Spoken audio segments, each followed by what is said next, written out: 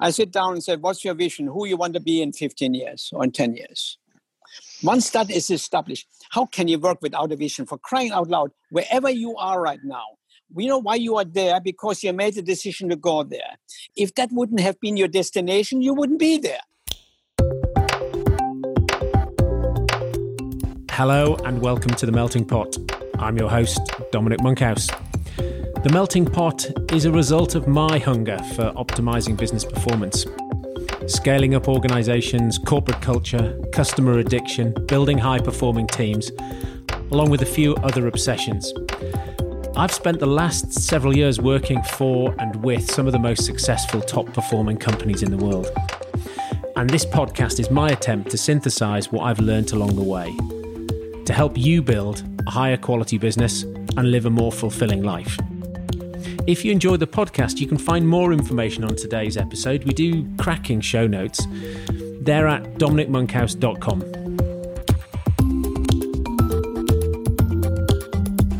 Hello. Today I'm talking to a legend. I am talking to Horst Schulze. And if you don't know Horst, then you don't know anything about the Ritz-Carlton Hotel Group.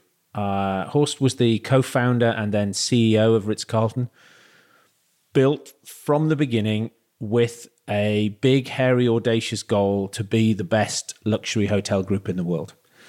He's also the inspiration behind, I guess, their famous service mantra, ladies and gentlemen, serving ladies and gentlemen. And we chat today about some of the things the tactical things. One of the things that I was fascinated by when I read his book, Excellence Wins, is that as a CEO or COO, he absolutely understands the detail. And when we chat, I understand why. Because when Ritz-Carlton were opening a hotel, he did the opening. So he went down and he hired the staff and he trained the staff and he oversaw the opening of the hotel. And there's an attention to detail in there that is fascinating. And also some of the things that around, taking time to do a daily huddle. Anyway, we have a fantastic conversation and I thoroughly enjoyed talking to him. The audio isn't quite as good as it has been recently because we had to use Zoom. We had a technical difficulty with the tool we normally use. So forgive me on the audio, but I think the quality of the conversation is exceptional. Enjoy. Hi, my name is Horst Schulze. I'm a hotelier. I live in the United States. There's two particular companies that I created in the hotel business. One is the Ritz-Carlton Hotel Company. There were others part of creating it, of course. And the other one is Capella Hotel Company, which is not well known, particularly in US or Europe. We have a number of hotels in Asia, but it's an ultra-luxury hotel company. Even though it's not known, most of you and your listeners have seen one, and that is when Trump was meeting Kim. He met in the Capella Hotel in Singapore. Aha. It's an ultra-luxury hotel company. I would call Ritz-Carlton luxury. And we created, after Ritz-Carlton, I created another company, which is called Capella. And I sold that company. It's not my company. Today I am retired. Let's make it clear. I do consulting. I make speeches. I do podcasts, etc., etc. But the business model for the Capella Group, you run some hotels, but also you run some on behalf of other people. The same thing with behalf of other people. Most hotel companies, incidentally, you see the name Marriott, Hyatt, and so on. It's usually the hotels are not owned by that company. They're owned by individual or organizations, and those companies are management companies. Just like Ritz-Carlton was a management company, and Capella Hotels is a management company. Ah, I see. So very much like a lot of the franchisee holders of things like Starbucks or No, that's different. Franchise is different. Okay. Franchise is the owner runs it. In this case, we run it. You're the owner of a hotel, and you want to put money in a hotel, but you ask us to manage it. Ah, okay. Period. And you pay us a fee for managing it and putting our name on it. So okay. we run the hotel and we demand no interference from you. We run it and deliver profit or losses to you. Aha. So I'm the owner and I take the risk, and you're the management company. That's correct. And you take a fee. That's right. Okay. Yeah. And so you've been a hotelier all your life? All my life. I started in hotel business when I was 14 years old. That is, I'm a very narrow person. That's all I know. But, lately, working with many companies, I realized that's all I need to know because it's all the same. Business is the same everywhere. What is it? What is business? Over here, customers. Over here, employees. You have to make sure the employee knows what the customer wants and delivers to the customer what the customer wants. And later you count the money. That's where people go wrong. They constantly count money instead of managing the stuff that creates money. Managing the things that create value for the customers. That creates, inconsequently, money. And so I've got a random question for you, which is sometimes I'm thinking about salespeople and paying commission. And I wonder what you think about tips in hotels. Do tips drive better behavior? It's supposed to, but it really doesn't. It's taken for granted. So today it is a given. It doesn't. What creates the right behavior is leadership. Leadership creates the right behavior in an organization. And that's it. I belong to several boards. And in fact, I just came from a board meeting 2 weeks ago, not just this, etc. But the whole discussion was cash flow, this. What is cash flow? Cash flow is our customer. They bring the cash. It's not all those manipulations, but everybody is thinking about money and this, and nobody concentrates on the very thing that creates the money. And what creates the money is excellence of product and services to the customer. That creates the money. I understand fully, but for crying out loud, is there one board meeting ever that we talk really about what does the customer want and what does our employee want? Oh, the CEO writes a book and said, our most important assets are our employees. And I'm 5 years on the board. I never heard him talk about employees. Never. They're just there, no different than the computers there to fulfill a function. What do you expect? And then they talk about alignment and empowerment. They don't even know what alignment is. So if you take someone like a Marriott, right, where maybe the brand is the same, and you take, well, even if you just imagine two exact Marriott hotels in exactly the same location with the same staff, and you put a great general manager in and an average general manager, what do you reckon? Let's rephrase it. In one of them, you put a manager, and in the other one, you put a leader. Okay. Yes. Right. Okay. Good. Okay. So what's the difference in performance? The difference in performance over years would be dramatic, absolutely dramatic. In the beginning, the managers, it's not that they don't work. And some of them create good results, but they're only concentrating on what the bottom line brings today. That's it. That is it. And they wait for their promotion to move out to another place. The leader looks at what does the customer really want from us? Look, let me explain this here. What is it really? The leader says, okay, what do the customers really want from us? Once they understand a picture on the left of your side, all kind of people, those are the customer, the guest, the potential guest. And on the right of you, there are all kind of people too. Those are your employees.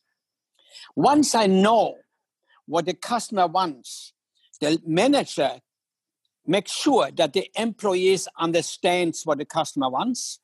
Then the manager creates processes, systems, and controls and makes sure that the employee gives the customer what the customer wants.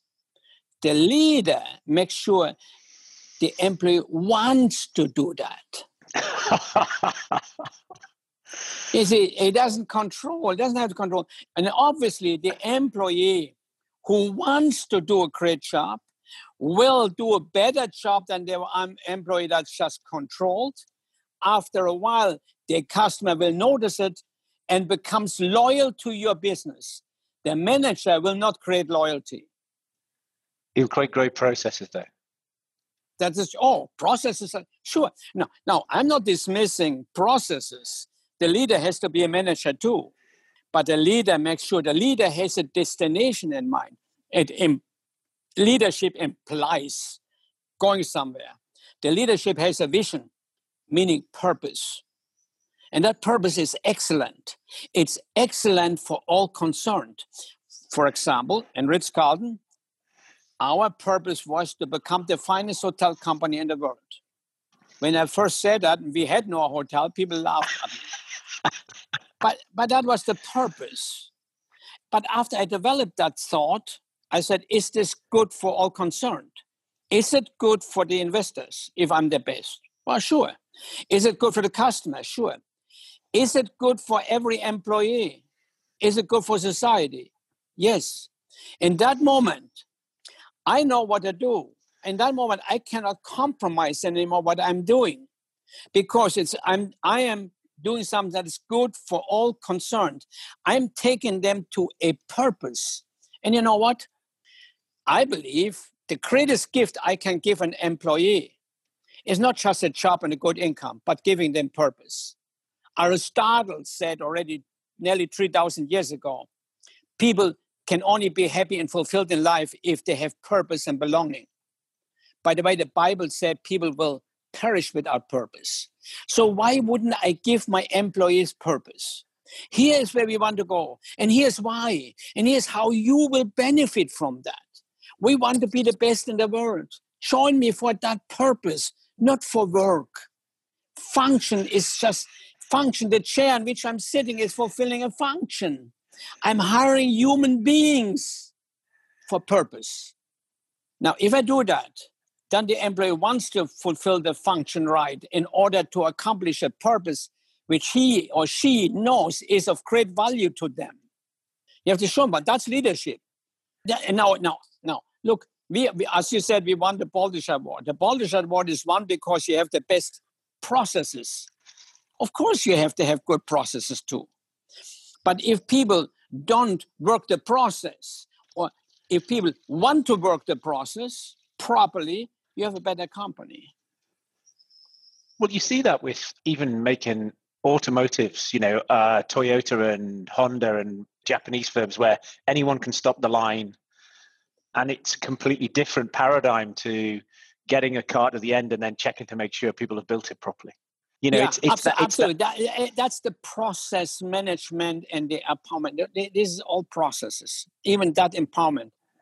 I don't know, having run hotel in Japan, and I don't know if they're really, to be very honest, if they're really emotionally connected to it. Right. And because that heart and that emotion belongs also into leadership. So you take this impassioned view about this is a purpose. We're on a journey. There's a destination. Yeah. Come and join me. And some people join and some people don't. And it's definitely easier to build up from scratch with that at the beginning. What happens if you have to take that mindset and apply it to a business that already exists and a culture that's already there? Well, I have taken over hotels, existing hotels. Okay, I want to argue with you that as you know, I built a company from no hotels. I opened the first hotel in 1984. I left when we had 55 in 14 continents. And there wasn't a hotel that I opened that didn't become the leader in its market segment within 2 years. So there must be something real to this philosophy. And it has nothing to do with the different cultures where you work. It is the culture of the organization, which you can transfer. You can transfer by teaching.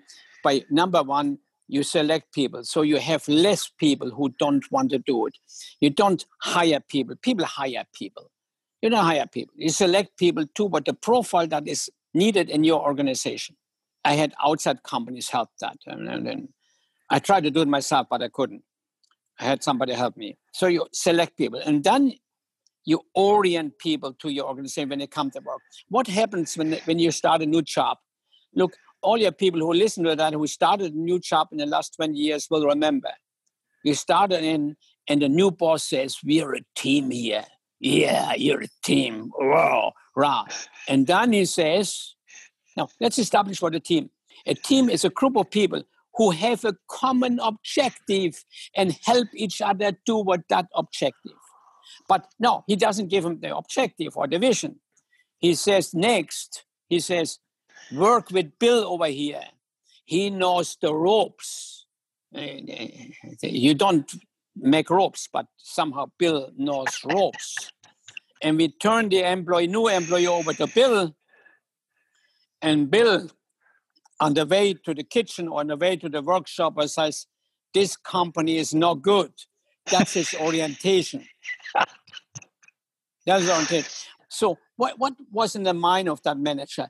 All he wants to do is bring that person in and immediately teach him or her his function. And that's why we hired them in the first place. We didn't hire them to take part of our company and be a human part of our company. We hired them to fulfill a function. Is that really moral? Instead of hiring them, bringing them in, selecting them to be part of a dream that if accomplished will be good for everybody. You see, you will have very, very few people who will not join that. And those who don't join, the others will eliminate. Yes. What do you believe every company in the world can be run like this? Absolutely, unequivocally. I'm working with several companies, totally different companies. I work with a small bank, which has adopted 100% the philosophy, 100%. I would bet that in 15 years, they're a leading financial institution in America. I worked for a while with a health group, doctors group. They're becoming the leader already in America. It's the same. My goodness, we're dealing with human beings. Adam Smith, you should know him. He's one of your compatriots there, you know. He wrote a good book, by the way, Wealth of Nations. But he wrote another one where he studied the human being. And he came to the conclusion 300 years ago, 300 years. And he said, human beings cannot relate to orders and direction.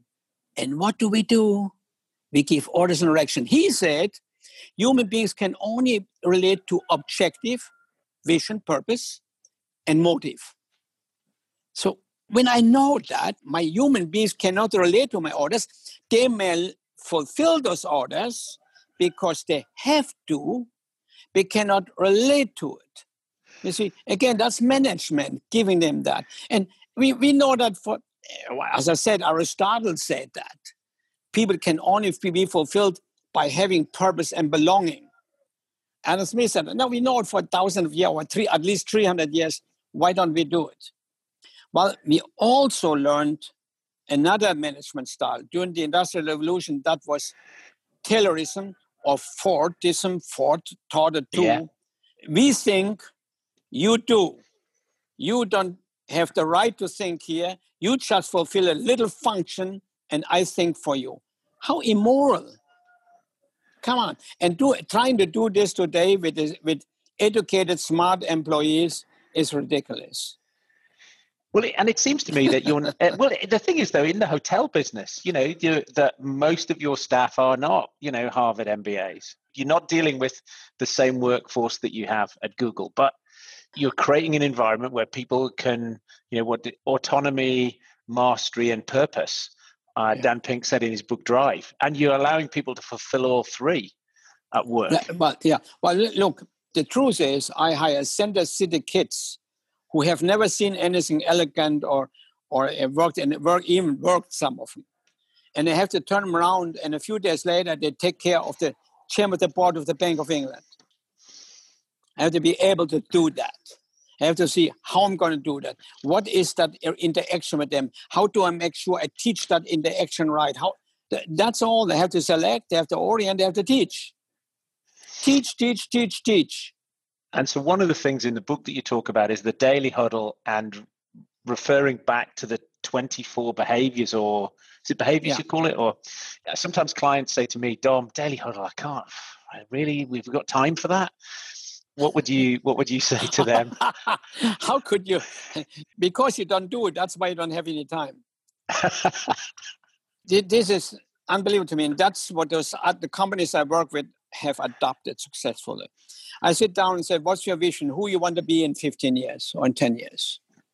Once that is established, how can you work without a vision? For crying out loud, wherever you are right now, we know why you are there, because you made the decision to go there. If that wouldn't have been your destination, you wouldn't be there. Simple. I mean, it's simple. But why wouldn't that be true with a company or with an individual? You lead yourself as an individual. So we said, okay, where you want to be? The next thing I have to say as a company, what do I have to do to get there? To that point where I want to be, like with everything else.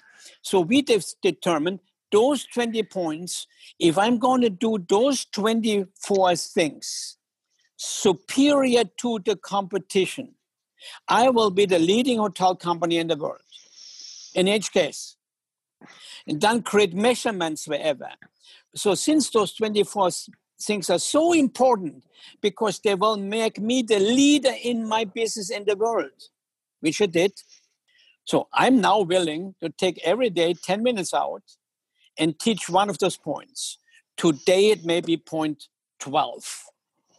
Very simple point, one of the simplest. If somebody asks for direction, don't point, take them there. Now, we teach that today again. Now the teaching is that on the way there, mention our restaurant. Say, by the way, we have a great Italian restaurant in the hotel. Converse, create a relationship on the way to where they want to go. Now, that's an important point. In 24 days, you have to listen to it again. Now, people said, wow, we know it now. Well, yeah. But do you live it? And I always came back to them and said, do you know what Coca-Cola is? Well, yeah. Then why do you think they still spend billions of advertising? Because they know they have to keep it front of mind. So why, as an organization, would you not take the 20 points that will make you superior to the competition for the value of all concerned? Why wouldn't you repeat and repeat and repeat and teach and teach and teach it? That's all. So simple. It's very simple. The other thing I was struck by, which we were just chatting about before we were recording, is that here's a book written by a CEO who's built 2 amazing businesses and worked in senior positions in some others. And here you are talking about training the frontline staff. And I think there are a lot of CEOs who have no idea what their staff onboarding process looks like or what happens in the front lines every day. Yeah, you see, what do you really want? Let me just define what is a great business. A great business, number 1, is concerned about the loyalty of the customer. Number 1. Yeah. So you work everything fine. Number 2, you're concerned finding a new customer. Number 3, you try and get as much money from the customer as possible. Without losing them. Loyalty is number 1. And number 4, you work on efficiencies. Now, each one of them would take a long podcast, anyone. Stay with number 1. How do I create a new customer? What creates customer loyalty? What creates customer loyalty? You see, there are 3 types of customers. The dissatisfied customer, who will be a terrorist against your company. No matter what you do. No matter what you do, they go on the internet, they go on the social network, and they talk bad about you. Then there is a satisfied customer that goes to your competition if they offer a deal somehow. And then there is the loyal customer. There's yours. What is loyalty? Loyalty is nothing more but trust into your product. Who creates that trust? Nothing more than relationship. That relationship is not created by the CEO who sits in some kind of an office, talks about money.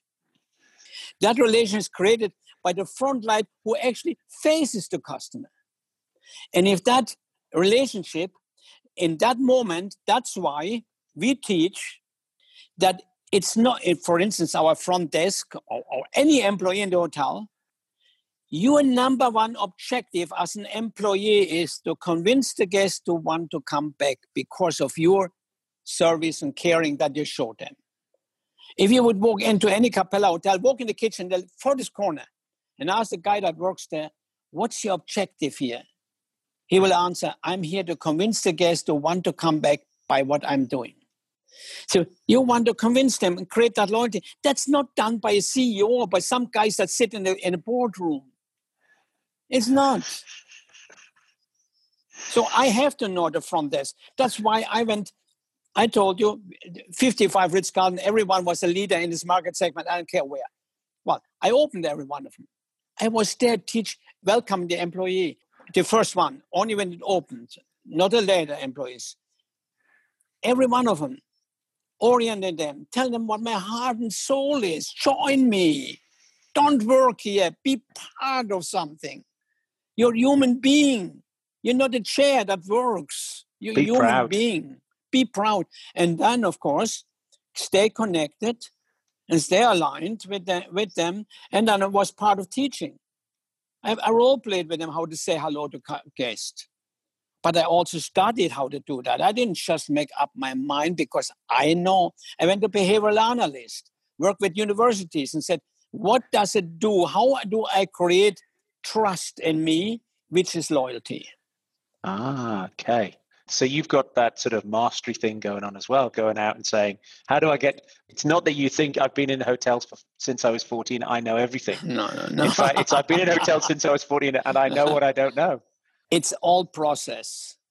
And if you don't understand the process, if you don't understand the expectation of the customer, you will never be able to create the process. Impossible. In fact, you may create a wrong process. You have to understand in the behavior, in the mood, and everything what the customer wants. And then create processes behind it. And so on. Then you measure the processes and you can't fail. It's not possible to fail. It's not that I run two companies. Mind you, my 50 Ritz-Carltons and later, they were owned by different people. I ran different businesses in different countries with the same philosophy. Uh-huh. Well, one of the things at Rackspace that we picked up from you and your team at Ritz-Carlton was your sort of, is it $2,000 that each employee could spend, discretionary spend to fix a problem for a client? Imagine here years ago, that's 25 years ago, went to my vice president and said, hey, I want to empower my employees. Now think about that. I went to empower my employees in a very meaningful way. I know I don't want to lose a customer. In fact, I feel so strong about it that every employee should make a decision up to $2,000 if there's a problem to keep the customer. That was as if I just exploded a nuclear bomb. And every owner's calling me, I'm going to sue you. You want busboys to give $2,000. What is this? No, I want busboys, if there is an incident, to have the right to do everything they can to keep that customer. Mind you, but what I did know is that the potential value of one of our guests, knowing the average age, knowing all that, knowing the average spending, the potential lifelong spending by a single guest in Ritz-Carlton could be $200,000. I don't want to lose a guest like that. And I want to tell my employees, I trust you.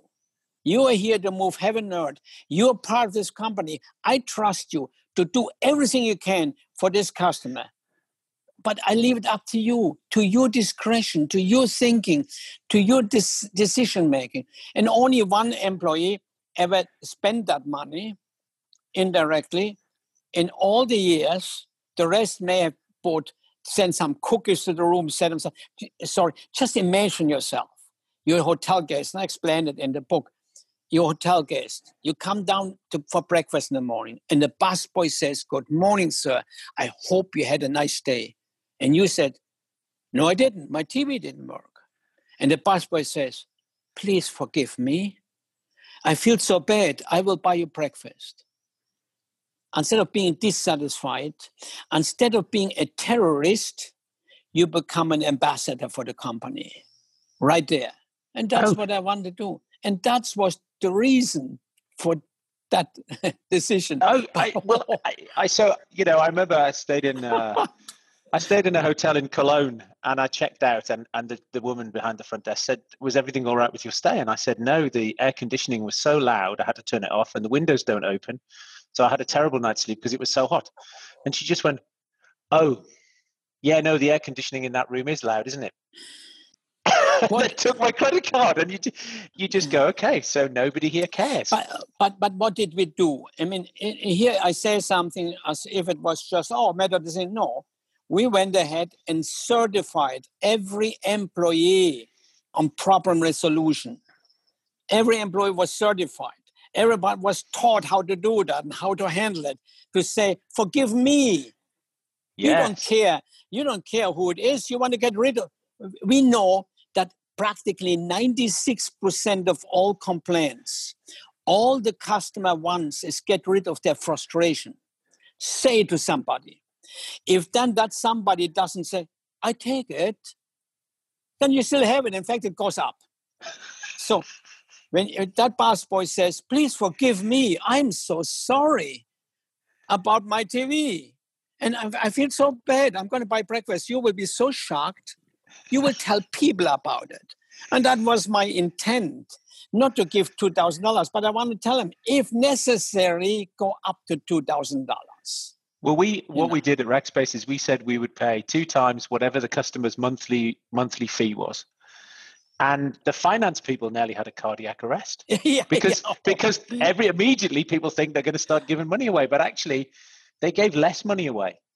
Yeah, because they actually took pride in solving the problem, and because as you say, you get you're in there in that interaction with the customer, and the customer's frustration comes down. The moment you say, "Oh, I've got to go and take this to my manager," it goes up, and the manager doesn't know it, has never spoken to the customer, isn't going to ever speak to the customer, and often gives away too much money. Exactly. Just fascinating. And besides that, if I really say that my employees are important, are part, I can do that if my employees feel that they're part of the company. Now I can empower them. But if they feel that they're only there to fulfill a function for which they were hired and how they were treated in the first place, then I cannot expect them to do it. It's not possible. That's why leadership is a very powerful thing. But leadership starts with a destination. Leading implies that you have a destination in mind. That's applied. But leaders, tell your leaders, once you determine your destination, you must agonize and say, is this good for everybody? Once you know it's good for everybody, you know all the decisions to make. You know not to compromise. You know everything. But it's not a soft thing. It's a hard thing, isn't it? I mean, you said earlier, you'll want some people who'll get on the team. And if you put together a good team and they're sold on the purpose, if there's somebody in the team who isn't, the team will push them out. Exactly. We did something which I failed to finish, but I tested in 2 hotels, self-directed work teams. Okay. In one hotel, we took front desk, bellman, doorman, the whole lobby team, and took management out and said, you manage the department, you, the employees. Of course, you have to teach them, because what the manager does, somebody has to keep on doing. They have to do. Well, we were extremely successful in our pilot hotel. But I had a general manager who wasn't driven by ego. He was driven by results, and he was a leader. He cared. Managers don't let that happen because the ego is involved. But that self-directed work team was the only team in the whole organization that had 0 complaints in its lifetime. Over a year. 0. But one problem, they became too tough with each other. Okay. They became too tough. When somebody came late, they immediately want to fire them. We had to say, whoa, don't. So you see, their own expectations are very high if you allow it to manifest itself. Yeah, I tried. I would have eventually tried to put it in the organization, but it was very difficult because of the egos of managers, I believe. I'm not sure. I failed to put it into the organization. It takes, I think you're right, it takes a certain type of leader at the top of the organization, doesn't it, to make that happen. Yeah.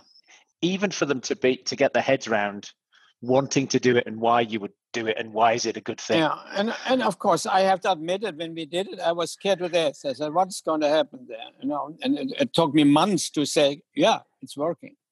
Well, one of the other anecdotes you tell in the book is where one of your managers is telling you about their occupancy rate.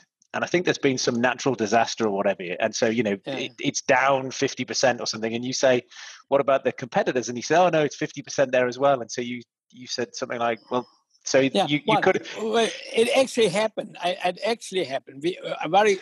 We had projected, and I was very much involved in the budgeting for the year. We projected for January 68% occupancy. We were running 55%.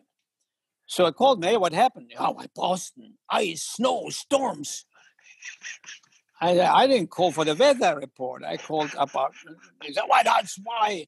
You see, that's typical managers. Managers like to move immediately to explanation and excuses. Or they don't make an excuse, it's an explanation. But I didn't hire anybody to explain what's wrong. I hired people for solutions. So after a while, I said, well, what about the Copley Plaza, our competitor? Well, they were very slow too. Aha, that implies they had some rooms occupied. So you're telling me they arrived at the airport and said, wait a minute, Boston, ice, snow, storm. That means I'm not going to the Ritz-Carlton. That's ludicrous. That's ludicrous. So I want to find a solution so that doesn't happen to us anymore next month or next January. I want to know, you are the leaders, ministers are there to find solutions, but believe me, I looked at it very careful. There are very few leaders. In my analysis, now I know that's not scientific, it's mine. And I run a group of 65 general managers at one time. I found that there are 5 leaders and the rest are managers. Huh. And the managers constantly look for excuses. To me, the model of management is having a vision, being committed to the vision, apply the steps that gets you to the vision, and keep focus on it. The manager in the focus element focuses constantly on explaining things away. The leader keeps on looking, how do I get to this destination, to this vision? No matter what the circumstance, in any event right now. Even during coronavirus, it doesn't matter. Look at coronavirus right now. I mean, I'm talking to people that I work with, other companies, no hotel companies. I don't consult with hotel companies, only other companies. I called them and said, what do you have to do right now? And when I talked with some of them, I realized they changed their vision because there is a problem. Well, the vision doesn't change and the values don't change. The priorities change. The priority now should be, in fact, very selfish. The company must survive. That should be because without it, nobody has anything. Number 2, I want to make sure that right now, when I come out of it, my customers, if they were here or not, like me even more than they liked me before. So what can I do about that? Number 3, how do I make sure I still have my top 30% of my employees? That I don't lose them. And the bottom 30, maybe I should get rid of right now. Wait a minute. You are here to save the company. That may be what you have to do. So your priorities have changed. Simple as that. But not your values and your vision. They don't change as a leader. Yes, indeed. Do you have a definition of culture? Culture? Yeah. The general belief in the organization is the culture of the organization. The general belief, what the company as a whole and everybody company believes in, is the culture of the company eventually. That's what they do, what they believe in. You believe in being excellent, you believe, and so on, or what does a company believe in? That is the culture.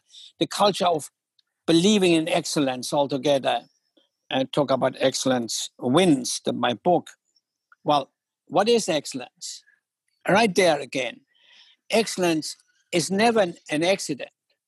It's always the result of high intentions. And if I have high intention, again, it comes always back to vision or purpose. High intention. Even your individual destination, it's not an accident. It's clearly your decisions create your destiny. It's not different at work. It's your decisions, high intention, high thinking. Where do I want to be? Not in the little. And I talked to an institution recently, and I said, "Don't you want to be the very best in the country?" He said, "Well, that would be arrogant." With other words, you don't intend for your investors, for your employee to be the very best.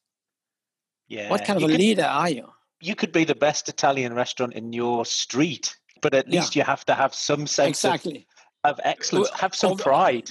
Have some pride, that's right. And have some destination. Okay. What is it that you know now that might have served you well or been good to know at some point in the past? You enticed me to say that. I know I shouldn't have my first marriage. You did that to me. I see. Well, we all know when we look back, we see the moments that we should have captured, the moment that we miscaptured. That's why it is so important to go through life and keep your eyes open and say, what is this moment? How do I capture this moment? Carpe diem. Capture the moments of your life. I didn't many times. I just floated as a young man sometimes until I woke up and said, wait a minute, you can't do that. I wrote an essay when I was 16 about being excellent, being ladies and gentlemen, defining yourself. But then I forgot it again. So to go through life and understand ongoing, I'm defining myself. What do I want to define myself as and for what? To understand that, to be conscious about it, and have a good time at the same time, of course. Have a great time. And I missed many moments of that. I was just working to work. My first maitre d' when I was 14, spent a lot of time with me saying, don't work, don't just work, create excellence. It went over my head for years. I started to understand it. A few years later, he had passed on in the meantime. I hoped for a promotion working in San Francisco in the Hilton. And I knew I would get a promotion because I knew I was the best waiter. And my manager was German, so I thought, hey, we're going it's done. But I didn't get it. Another guy got it. And then I thought back about it. And it took me about 3 months to admit he deserved it more, when my ego, when everything was hurt. And once I realized that, I went back to my little room at a time in the worst district in San Francisco, and I talked to my maitre d'. As I said, he had passed on, but I talked to him, and I said, I'm sorry. I went to work. What kind of a fool was I? I didn't go to work to create excellence, which you taught me. I apologize. I will never happen again. And what a silly thing to waste your time to just fulfill function like a chair. Why do I sentence myself to be less than a high-thinking human being, high intention? From there on, it was high intention. And my career accelerated, it exploded. Mind you, I'm not a high school dropout. I'm an elementary school dropout. Now, I kept on studying in between, but I have no right. But it's all the intent of creating excellence, the commitment to it, the focus on it, and to go on. And I have a career, and was voted number one hotelier in the world, and so on. I mean, that's arguably who is. There's no, I'm not arguing that I was, but I was voted number time. Here is this kid from a small village in Germany. It's having been working with great people like that maitre d' and other great people, and knowing that moment and capturing the moment and learning and applying and going on and concentrating constantly on high intent on what I'm doing. And once I woke up in San Francisco, I made a decision, was a high intent every day. Today, I question myself tonight if I did a good job. Remember that all through the day. And then even I question myself, did I do a great job? Could I have done better? And I never was able to say, no, I couldn't have done better. Never. Because we always can do better. But if you don't keep questioning, you never get to excellence. That's right. It's not a destination, it's a journey. Well, we always think we should challenge others. We also should challenge ourselves. Yes, indeed. Yeah. And you said you carried on learning along the way. What have you read any books that you think other people should pick up and read? Yeah, I actually read a lot, and what I enjoy reading immensely, studying, is all the philosophers. Way back to, if that is Plato or Socrates or Newey or Kant or Weigel or Kierkegaard or whatever, or Nietzsche. Why do I do that? I'm fascinated that they were able to think totally different than their society did at that time. It's unbelievable how they were just able to think different than the rest of society. I try to always understand, and I probably never will. But in business, there are 3 books I can recommend, 2 books besides Excellent Wins. Excellent Wins. Of course, I recommend it, but at the same time, Peter Drucker is truly one of the great thinkers, business institutional thinkers of the last century, and Stephen Covey. Those 2 guys together would be the best thinking in the last century, organizational thinking in the last century. I really think so. And I think everybody should read it and let it sink in and pull out the simplicity of it. There's so much simplicity to it. And that's what I try to do. Many people tell in my book, it's common sense. I don't think it's that sophisticated to be better than anything else, because common sense nobody has now. So it seems, but it's common sense. But so are their books. If you really look through the stuff that they write, it's common sense, beautiful common sense. Fantastic. I've got one other question which I've got in my mind from something you said earlier when you were saying you had this group of general managers and maybe you had 5 leaders. So are leaders born or are they made? Can you turn a manager into a leader? Oh, yeah, I really think so. I mean, you have to help them because society has turned them into managers. I think that everybody is a leader except society takes the leadership away and says you shouldn't be. You should force people to do. Have you controlled it? And managers, they become insecure making decisions because society or the organization creates that insecurity. So they make decisions that are not risk-taking. They make decisions and then they respond to the expectation of being controlling, dogmatic, and so on. And then they're good managers. Forceful, make it today, never mind what is tomorrow. Make sure that the next report of Wall Street in 3 months is good. Never mind what happens 10 years because of it. So consequently, they manage. And I would have, for example, never hired the guy that was in his company manager of the year. They come to me and they apply. They're saying, I want to be general manager. I was manager of the year in X company. We never hired them. Never. Why did they become manager of the year? Because they squeezed their hotel. They heard it for the future, but they made a short-term profit. And the analyst in the corporate office said, bravo. He took the flowers away from the table and said, good cost management. He stopped the piano from playing and they said, good cost management. And he destroyed their brand. And he became manager of the year as the example for the company. Sad. Horst, it's been an absolute pleasure chatting to you today. Yeah, we couldn't get together, but it was a pleasure, I tell you. All right. Thank you very much indeed. Thank you very much. God bless you. All the best to you. God bless you.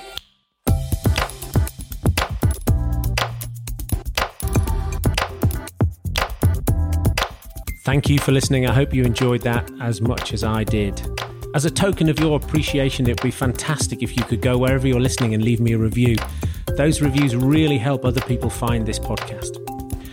For all information relating to this episode, you can go to dominicmonkhouse.com/podcast, and there you'll find some fantastic show notes, additional reading and links relating to this episode.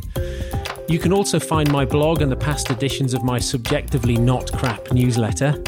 The simplest thing to do on the website is to sign up, and I'll update you each week on the most interesting articles that I've read on all things relating to scaling up high-performing teams, net promoter score, company culture, etc. For social, you can find me on Twitter at Dom Monkhouse and LinkedIn at Dominic Monkhouse, although LinkedIn is probably the best way to reach me.